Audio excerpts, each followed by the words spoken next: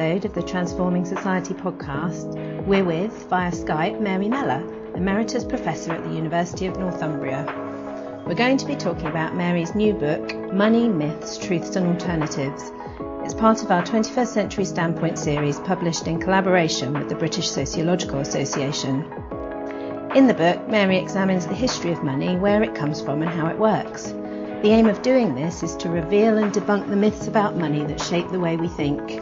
Is it really in short supply? And if not a magic money tree, does money need to actually come from somewhere? We need to question the ingrained beliefs we have if we're going to be able to see money as a social and political construct. This then allows us to look at the ways in which we could rethink our finance system to bring about radical change for social good. Hello, Mary. Hello. Thank you for speaking to us. I just wanted to start with the question about your career and how you've got to this point. So you've written widely across social change, social economy, feminism and ecology. How did all your research and ideas come together to create this book in particular? Well, the research on money, the writing on money, is my more recent work. But I had the idea a long time ago when any progressive idea was put forward, people would say, oh, that's all well and good, but where's the money to come from? Mm-hmm. But because I was writing on the social economy, cooperatives and feminism and ecology in the earlier part, I concentrated on the link to the money was the fact that women's work is generally unpaid or underpaid, and the environment is generally not costed. Damage to the environment isn't taken account of in commercial accounts or public accounts, or at least they never used to be. So it all came together when I realised that the present definition of the economy, and the economy is to do with what do we exchange for money, wasn't incorporating damage to the environment or a lot of women's lives. So my feminism and ecology tied up with my view about money and why does money value some things and not other things? That's the basic question I was asking. Okay. And where does it come from anyway? Yeah. Who controls money? So I set off on the journey to try and find out what money was, and it was actually very difficult. Anybody who's researched money knows that it's quite, and the reason it's so difficult, I discovered much later, is because it's based on myths. So you can't study it logically. You once you realise that it's myths, it's smoke and mirrors, then the analysis becomes very clear. Okay. So that's our starting point, really, is that there are significant myths about money that need to be unravelled. Can you outline the key myths that you cover in the book and kind of tell us how they came about? Well, the main myth is that money is associated with the market. This myth was put about by people from Adam Smith onwards. And what they say is that there was before money was invented, people bartered. Yes. They bartered their goods, and that was very inefficient. So somebody had the bright spark idea of making one of the commodities the money, i.e. gold, silver. Mm-hmm.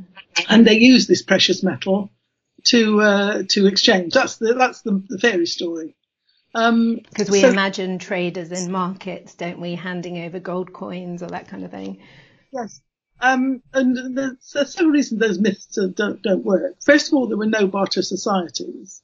There might have been odd bits of bartering, but there were no societies, economies based on barter. Oh, okay. So the story of that wasn't, that's one reason it's not there. Gold and silver was never much use as money because there wasn't enough of it. The point about money is that you need a lot of it. And forever they were creating gold and silver money, and it was forever getting debased. Not because people were cheating, but because they just needed more coins. The mythology of money is that money has to be valuable. The most important thing about money is it itself shouldn't be valuable. Because if it's valuable in itself, then you start to say, well, how much is it worth? And so this myth that money is in short supply. So the myth that we have basically about money is that ideally it should be precious. If it's precious, that's in short supply. It's good that money's in short supply because people will compete for it. And there was no money before the market. But in fact, the coinage, which is what they're talking about, precious metal coinage, was developed 2,000 years before markets emerged as dominant in society. So you've got 2,000 years of gold money, gold and silver money, before markets come into their own, because coinage was invented 600 BC. So what was coinage used for then, if not bartering? Right through history, precious metal money has been the plaything of rulers, really. Okay. I mean, talk about soldiers, you talk about taking the king's shilling. You don't talk about taking the market shilling. Through history, you took the king's shilling, and a lot of money wasn't a billionaire. A lot of money was a king's ransom. Yes. Now you say it, yeah. Coinage was the thing of kings and empires and emperors and rulers and tyrants. Not the thing of markets. Not the thing of markets. No, markets adapted a different kind of money. Okay. Because the idea is that markets invent coinage. The coinage is precious, and therefore it has to be put somewhere safe. So what you do, you put it in a bank. Yes. Then the banks, because they've got gold in the safe, lend money on bits of paper, which is receipts for the gold. This is all mythology. It wasn't the bulk of what a bank is about. The bank isn't about holding precious reserves and lending out. Banks is about lending, full stop. What they lend is inventing new money, is creating new money. It's not recycling some element of precious metal. So when you actually look at the myth, you realise that there isn't actually a reserve of gold in the bank to match with all the notes that are in circulation. They tried very hard to keep a gold standard going. Yeah. Tried for 150 years to keep the gold standard going. And in the end, by the 20th century, they had to abandon it. But I think that association that we still have in our heads about the paper money being linked to gold goes on to another myth that you talk about in the book, which is this myth that money's in short supply because it's seen as precious.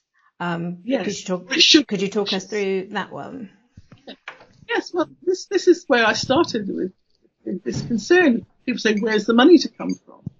And the point is that we can rustle money out of fresh air. There's two organisations that can do it in society, or two institutions that can do it in society. One is the state, because if you ask people, well, who controls cash, notes and coins? Well, in every country it's the state. Because what if you or I tried to mint coins or print notes? We'd be in big trouble. So states can create money out of fresh air. But the other institution that people less recognise is able to issue money are banks, because the mythology about banks is that people put in these deposits, which were originally precious metal, and the bank lends them out, and the bank just acts as an intermediary. It just takes people's savings and lends them out to people. This was the mythology, that the bank's just a neutral, just takes a fee for transferring the money from one person to another. But in fact, as it's been acknowledged now in the 21st century, it's been acknowledged by all the leading monetary authorities that in fact no savings accounts are robbed to give somebody a mortgage. No. If somebody a mortgage, nobody is docked their money. The money's still there. Yeah. So the bank is creating new money, increasing the money supply by the amount of the loan or the mortgage or the overdraft or whatever it might be. Because all that kind of made up money is going out into the economy. Yeah. Yes. Okay. So there is a magic money tree. No, there are two magic money trees, states and banks. Okay. So given that money can be created, where do the limits on public spending come from? There's no natural limit. If the limits are put in, it's put in by us making decisions. It's a political decision. Political and economic decision about where we draw the line. And that's the handbag economics, isn't it? The idea that there's a house, like the government spends like a household income, and there's a set amount that has to be budgeted and then it runs out. Yes, and also handbag economics. I call it handbag economics because it treats the state as a household, as you say. And this has repercussions because it denies the fact the state can create money. Yes. It says, in fact, it sometimes says it can't create money, but mostly says it shouldn't. States should not print money. That's the clarion call of the handbag economists. Yes. And this is based on a market fundamentalism, which is another myth, that all the public expenditure comes from the market sector. Yeah. Now that means that the market has to totally fund the public sector. Yes. And most people would think that's the case, but it's not one way. It's not just the market sector funding the public sector. The public sector equally as well funds the market sector. So you need the two economies. You need the public economy and you need the market economy. Yeah. There are two economies. You can't expand one and shrink the other. No. Actually, I wanted to ask you about reciprocity. And two bits of the question. You talk about reciprocity a lot in the book, and I wondered, why is the notion of reciprocity important? And do you think the conflict between reciprocity and profit is reflected in the relationship between the market and the welfare state? The market, the myth about markets is that economics is all about people exchanging and each trying to profit as best they can out of it. People have, anthropologists in particular, have said that this isn't the natural bent of human beings, which Adam Smith said everybody likes to truck and barter. But he said no, most people say most of the societies, before the market became dominant, people dealt on reciprocity. That is, you did something for somebody on the assumption that at some point they would pay you back. So you didn't ask for a return. You didn't look for a profit at that point in time. You looked for literally some reciprocity. I actually quarrel even with the idea of reciprocity in the book, because starting from the position of feminism and ecology, there isn't necessarily in the work and contribution that women make, there isn't necessarily any reciprocity. No. My earliest work on feminism, I talked about imposed altruism. Wow. That is, women have to do things without reward. Yeah. They're expected to look after kids, and looking after the kids is a reward in itself. Yes. Without which they're not expected to be paid for, or to be paid very much for. In fact, I took from my earlier work the idea of a one way transfer. Yes. Like give a gift to someone. Yeah. You don't necessarily expect them to give. If you give it to charity, you don't expect the charity to look after you. Yeah, but that's a choice then, isn't it? I've got 2 kids who are 7 and 9, and that phrase imposed altruism and this idea that, it's really, really interesting. I'm feeling it.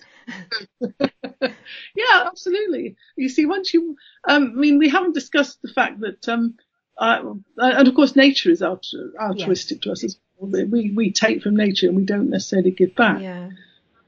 And, what we haven't discussed is that my other critique of, which I've done through my books, is the idea of why do we frame the economy in the way we do, whether it's the market or the state. The state's better than the market. Well, the public sector is better than the market, but we don't take account of unpaid, uncosted work and women's work. And I use the broader concept provisioning as opposed to economy. Because economy, particularly the market economy, draws a boundary about what it sees as profitable. Right. And what isn't profitable is left to the public sector or to the social sector or to people just altruistically dealing with their own lives.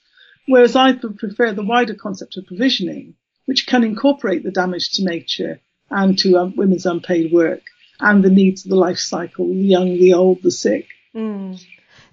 So going back to reciprocity, because that sounds like that's potentially a bit of a myth as well, but because it's there, the relationship between the market and the welfare state, welfare state's seen as taking away without giving back, I suppose. Yes, this is strange because the public sector is filling the gaps the market sector leaves. I mean, the market sector just wants somebody in their working lives. It doesn't want them when they're young. It doesn't want them when they're old. It doesn't want them when they're sick. It doesn't want them when they're troubled. No, because they just can't give back. Because they're just a cost. Yes. Expect that cost to go somewhere else. And of course that goes on the welfare state. So the idea that the welfare state just takes from the market and doesn't give back is a nonsense. If the welfare state wasn't there providing all this, not only providing money, but providing all these services, then where would we be? This whole thing about handbag economics, about shrinking the state, is shrinking what makes our lives comfortable, what makes our lives possible. But these myths and ideas like handbag economics affect public perceptions of it, don't they? And the state is wasting money. Exactly. Nanny state and this kind of thing, and freedom of the market. Yeah. Well, as long as you're fit, well, able, mobile. It's not so good if you're troubled, or if you're too old, or too young, or too sick, or too slow. No. You're not wanted. So I have another question, which is quite a broad question, which is what are the social implications of myths about money? And that's clearly one of them. And reading your book, one of the things that I thought was interesting, that how this myth of money being in short supply kind of plays into neoliberalism, and the idea that money is scarce probably creates more competition and conflict. I wondered if you could talk a bit more about that. Yeah, well, yes, the idea that money is in short supply, this doesn't seem to apply to the banking sector. No. There's no limits upon how, if they want to lend, because it's considered to be a private matter, even though the money the banking sector creates that ends up in people's bank accounts, although this is created by generally private decisions, as we saw with the financial crisis, it becomes a public responsibility. The states had to guarantee not just certain amounts of people's bank accounts, they guaranteed 100% of bank accounts. The Irish state had to, effectively, all the countries, they didn't let any. The banking systems would have collapsed if they hadn't have guaranteed it. So all this money that are being made by private decisions, borrowed to buy a car, borrowed to buy a house, borrowed to fund some speculative gambles on the stock exchange. This all creates money that in the end, in a crisis, the public has the guarantee. So I see money not as something that should be subject to private decisions like this. I see money as a public resource. It doesn't mean to say you don't have a banking system, you don't have borrowing, you don't have a market, but the market must realise it's working with a public resource, which is money. Which is the opposite of what's happened now, because the banking crisis, all the money was put into the banks. Yeah. And the way of dealing with that was austerity. Yes, and whereas the money should have gone to the people. Yeah. People put the money in the banks. But I think it's because of the myths about money that we can get to that point where that happens, isn't it? So because we kind of all have this ingrained belief in myths about markets and banks and the preciousness of money, it somehow became justified that all the money went into the banks. And as I was reading your book, one thing that kept popping into my head is how little we question money. Yeah. And what decisions are made about money, and the whole thing is quite mysterious and complicated. And that's why I call it the magic of money. Yes. I use the notion of fairy tales and magic tales. Yeah. Because we are told that this thing is so mysterious and we shouldn't question it, and there's somebody somewhere who knows what's going on. Exactly. It's not like that at all. It's a magical world that we can't possibly understand, so we have to leave them to make the important decisions about things. It's a massive social system. It's a massive system of trust. And that doesn't mean to say it shouldn't exist. I'm not talking for the abandonment of the system. What I'm saying is, if we're realistic about what the system is and how it works, then we can be more rational about how we judge it. Yes. And how we interact with it. Yes. So, and I argue we should democratize it. Yes. We should ask questions about who is creating money in society, what are they creating it for, who's borrowing, what are they borrowing for, and you can ask the same thing on states. What are they spending? Who are they spending it on? The important thing is to just question it. So in questioning all these things, we inevitably think about alternatives to our standard banking system. In chapter 6 in the book, you look at different approaches, for example, the euro, Bitcoin and local currency. I just had a few questions about those kinds of things that I wanted to ask you. The euro, thinking about current affairs, and here's my inevitable Brexit question. In terms of public attitudes and the social and political, do you think people would have felt differently about Europe had we shared the same currency with them? I suppose what I'm asking is, how important is currency socially as kind of like a community? I think very important. And the fact that we didn't go in showed. I don't think it's having the pound that made us different. I think having a different view meant we took that attitude to keeping the pound. You also talk in the book about local currencies, like in Bristol, we have the Bristol pound, and Bitcoin as well. Bitcoin's interesting. What are the social implications of cryptocurrencies? And is there anything long term in cryptocurrencies? I don't think so. People, let's talk about Bitcoin, which is the earliest one. Yeah. What I say in the book is that the ideal form of money is one way is the euro, because the euro just has on it a number. It doesn't tell you the bank. It doesn't tell you where it comes from. It just says €5, 10 euros, 20 euros. And it's a currency that's very pure in that sense. And the Bitcoin is trying to do the same thing. It's trying to create a non-located money that seems to literally come from nowhere. And it's just generated by a computer program. So it doesn't fulfill what I think is the needs of a money. That it doesn't have a home. It doesn't have a base, and it has a shortage built into it. Okay. So it could be useful as a universal currency.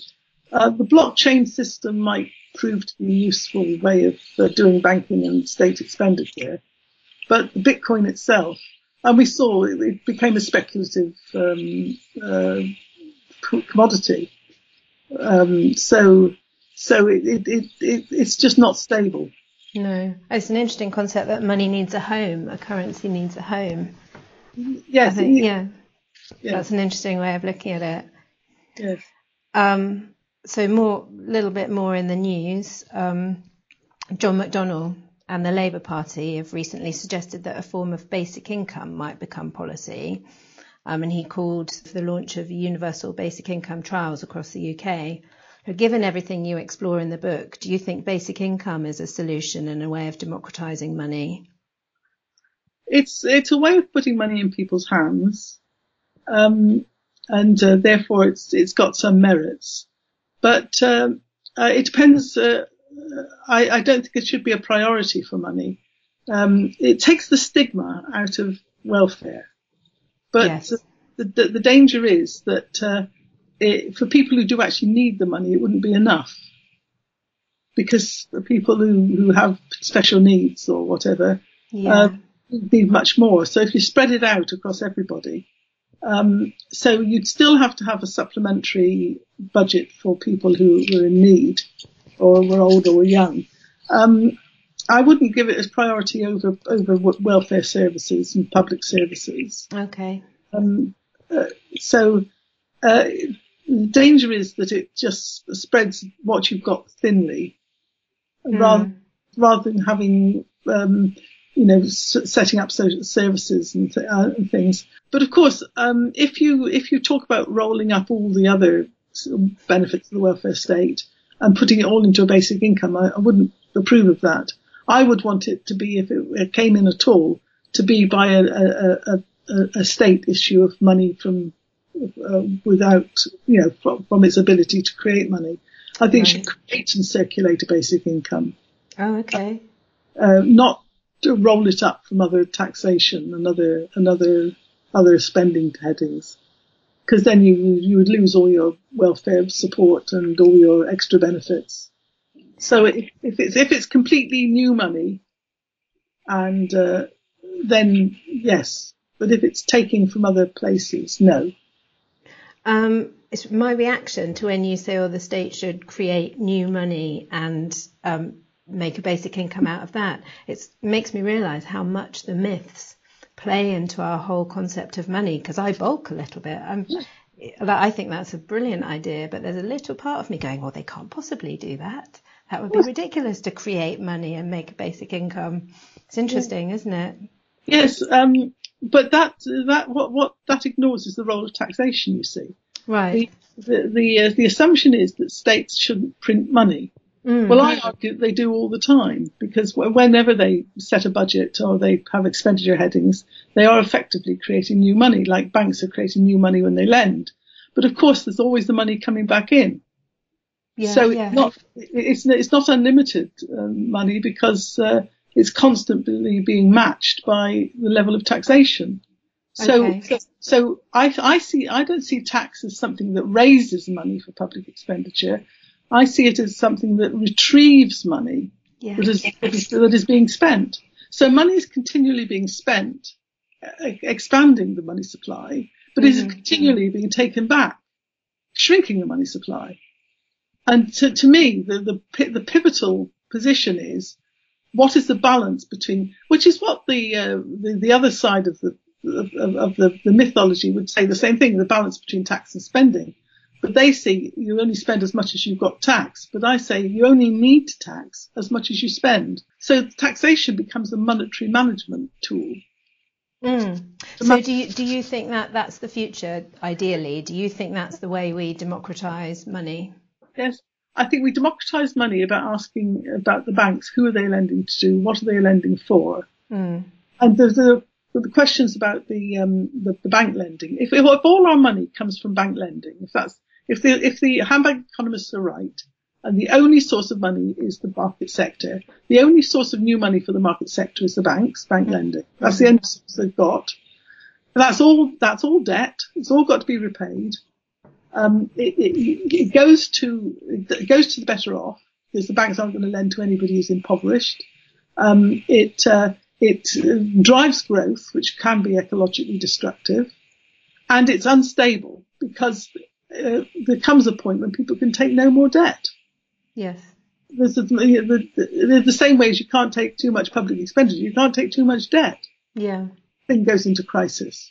So it seems to me that there's political questions to be asked about what are the banks doing. They're creating this new resource, money, which is going into the money supply, which is becoming which in a crisis becomes a public responsibility.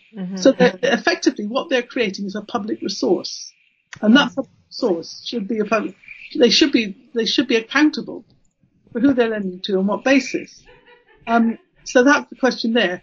The question then politically about public spending is, what level of public spending do we need to have to give ourselves the services we need that aren't being met by the market, which is a considerable amount, and we're under-resourced at the moment. Decide what that level is, put that amount of money into circulation, but then calculate how much tax you need to take back, so that money doesn't cause overheating in the market sector. So there's a calculation to be made. Then the political decision comes in. Well, you need to tax a certain portion. You need to take 50% of it back, 75% of it back, 90% of it back, 110% of it back. If you're going to tax more, then the political decision is then, well, who do we tax and on what basis? And we know we've got to get back 50%, 70%, 90%, 120%. So who are we going to tax, or how are we going to tax? Becomes the political decision. So that's how I would organise it, which isn't dramatically changing what goes on now. It's just recognising what goes on now and taking democratic control of what is happening and how things work, and making decisions about the balance between the market and the public sector. And the very starting point of that, the only way we can really get there is by breaking down and examining these myths about money that we have to start with, and then we can make progress. Yes, I subtitled the book Myths, Truths and Alternatives. Yes, it's like 3 stages. So you examine the myths. There are some truths come through the myths, and they're not 100% myth. But also what's lost is the social and political history of money. All those thousands. There's no human society that doesn't have something that does the functions of money. So it's not something to do with the market. No, pre-market, pre-state societies, they all had some form of money. Some of them were quite crazy, like huge stone discs. And there's some amazing stories in the book, actually. Yeah, really, really interesting. Yeah, and but they're not used for market purposes. Yeah. It's making money our servant, not our master. It's understanding that money is social to its core. If you say, well, what's backing all the money people have in their bank accounts now every month, thousands of billions of pounds that people have, trillions they have altogether. But there's nothing. If you say what's backing it, well, actually nothing apart from you, the people. Trust is something you talk about a lot in the book. Trust. Yeah. So money is social. Money is trust. Yeah. And it's no the worse for having that. But when we realise that it's, I think people say that money is alienating, but I think if you'll accept a few numbers on a phone or on a bank account or a bit of paper with squiggles on it or a coin, it's a complete stranger, and you think that that's going to be valuable, and you can take it off and go and buy a cup of coffee or something. What social trust is that? That shows how little we question the whole system, doesn't it, really? That's quite a good example of how trust-based it is. So we are social to the core. Yeah. We exchange these bits of paper, a few numbers, and we trust it. We trust those numbers. We trust somebody else will accept those numbers. And they do. And it's a magic system. It is, in that sense. It's quite a wonderful system. So maybe we need a little less blind trust and a bit more questioning, and a bit more appreciation of how social we are as a species. Yeah, that we exchange these bits of paper and bits of metal and bits of records, computer records, and we trust each other. And that's not a bad thing. Bad thing at all. I think that's a really nice point to leave it on. Actually, it's quite positive. So I'm going to say, Mary, thank you so much for speaking to us today. It's been really interesting. Find out more about Mary's book, Money's Myths, Truths and Alternatives, on our website at policy.bristoluniversitypress.co.uk.